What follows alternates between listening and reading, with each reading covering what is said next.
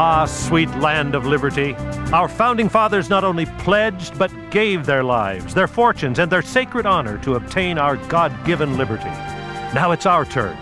Liberty can only thrive if it's alive in the hearts of a freedom-loving people. I'm Dan Matthews, and I'm pleased to welcome you to Freedom's Ring. Here's our host and constitutional lawyer and minister, Alan Reinach. It's no secret to anybody listening that this world is getting stranger and stranger. And the topic of our show today, I'm entitling, Thou Shalt Not Kill, Unless the Government Tells You You Have to. And our guest today, my good friend Barry Bussey, Director of Legal Affairs at the Canadian Council of Christian Charities. Barry, welcome back to Freedom's Ring. It's always a pleasure, Alan, to be here with you. And our neighbor to the north there in Canada often does things ahead of the United States, and seems like the United States is not usually too far behind. What on earth is happening now with physician-assisted suicide? Well, let me tell you, last year, the Supreme Court of Canada, in what is called the Carter decision, ruled that individuals had a right to allow physicians to end their lives. Now, what was interesting was that the court was of the view that such people would have the assistance of physicians because the court was of the view that physicians, they have the skill and so forth to know whether or not a person is terminally ill, whether or not there's any duress or anything of that nature. So the professional would end the person's life if that's what they so choose. Now, that decision basically held off declaring the criminal code provision against intentionally causing the death of another, held that off from saying that provision in the criminal code is unconstitutional for a year. That came up just a couple of months ago. The government asked for an extension, and they were given an extension. We had a change of government since, of course, and we now have in June, it will be declared unconstitutional unless it's changed by the government. And the government just this last week has brought in a new bill to make amendments in response to the court's decision of our Canadian Criminal Code, which I should inform your American listeners. In Canada, the Criminal Code is a national prerogative, and so we have the same criminal code for all 10 provinces and 3 territories. So let me just back up and recap what I think I just heard. Yep. Because murder, intentional killing, is against the law, hopefully everywhere in this world. And the problem with Canada's criminal laws were it didn't make an exception for physician-assisted suicide. That's correct. So since the court said that Canadians have a right to physician-assisted suicide, they needed to adjust the criminal law so that physicians weren't going to be prosecuted. That's correct. They wouldn't be in violation of the law, whether or not anybody wanted to prosecute them. That's right. Okay. So the changes are in play now for the criminal code. Yep. But how does this affect religious hospitals? Well, this is the interesting thing. There's a real, it's interesting. The government's bill, for example, states that when it comes to conscience, that the government of Canada is committed to develop non-legislative measures that would support the improvement of a full range of options for end-of-life care, respecting personal convictions of healthcare providers. However, that seems okay. That's great for physicians and nurse practitioners and so on, their assistants, pharmacists, and so on. But we are still don't know yet what the government is going to be doing when it comes to hospitals. Some Catholic hospitals in Ottawa, for example, have made it very clear that they will not be participating in having physician-assisted suicide in their premises. So we're yet to see how this will play out, whether the government will blink and allow the religious hospitals to be exempt. But right now, we don't see it in the legislation. Well, so are you saying that the legislation as it exists would require even Catholic or Protestant or Jewish hospitals that object, they would have to allow physicians to kill people even though they thought that was immoral? Yeah, well, I mean, of course, here's what's going to happen. The bill doesn't say that. With the bill, there is an implication that that may be the result, because what will happen is, here's what's interesting. While criminal law is a federal jurisdiction, when it comes to health, it's a provincial jurisdiction. So every province is going to be making up its rules as we go forward as to what will be required of the hospitals. And it's going to be now on a fight on a case-by-case basis in each province as to whether or not the publicly funded healthcare provider is going to be required to provide this service, as they call it. Well, you say the publicly funded healthcare provider in Canada, you've got a national health system where public funding provides for all of the hospitals, right? That's correct. That's correct. So you don't have much of a private healthcare system, do you? No. In fact, there is private healthcare in the sense that the way it works, first of all, there is private healthcare in some areas, like, for instance, dentistry would be private, massage therapy, physiotherapy, those kinds of things are private. The abortion is often private, so in other words, you'll have public and private there. But generally, the governments have a monopoly on healthcare, and they get to decide whether or not something is going to be private or public.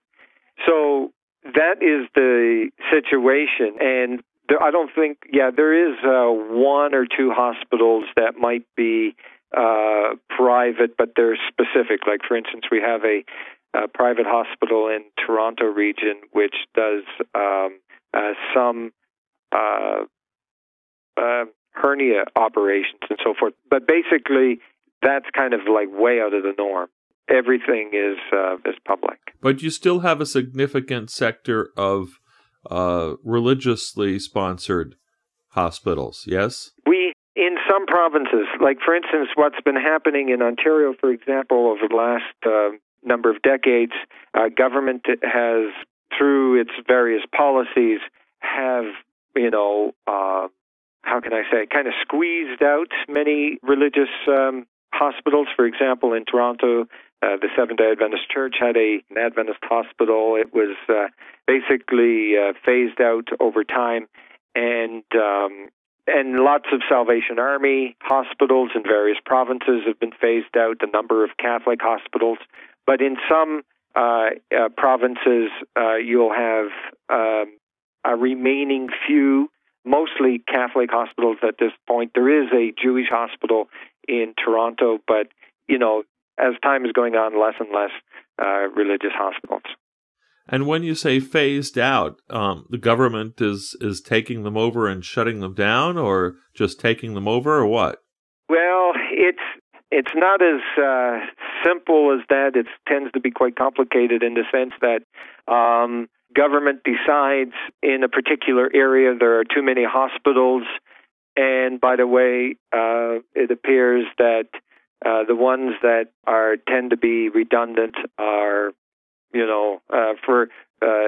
I can't say that there's an intentional government program to get rid of religious hospitals, but the net effect is that religious hospitals are less today than what they were before. I see.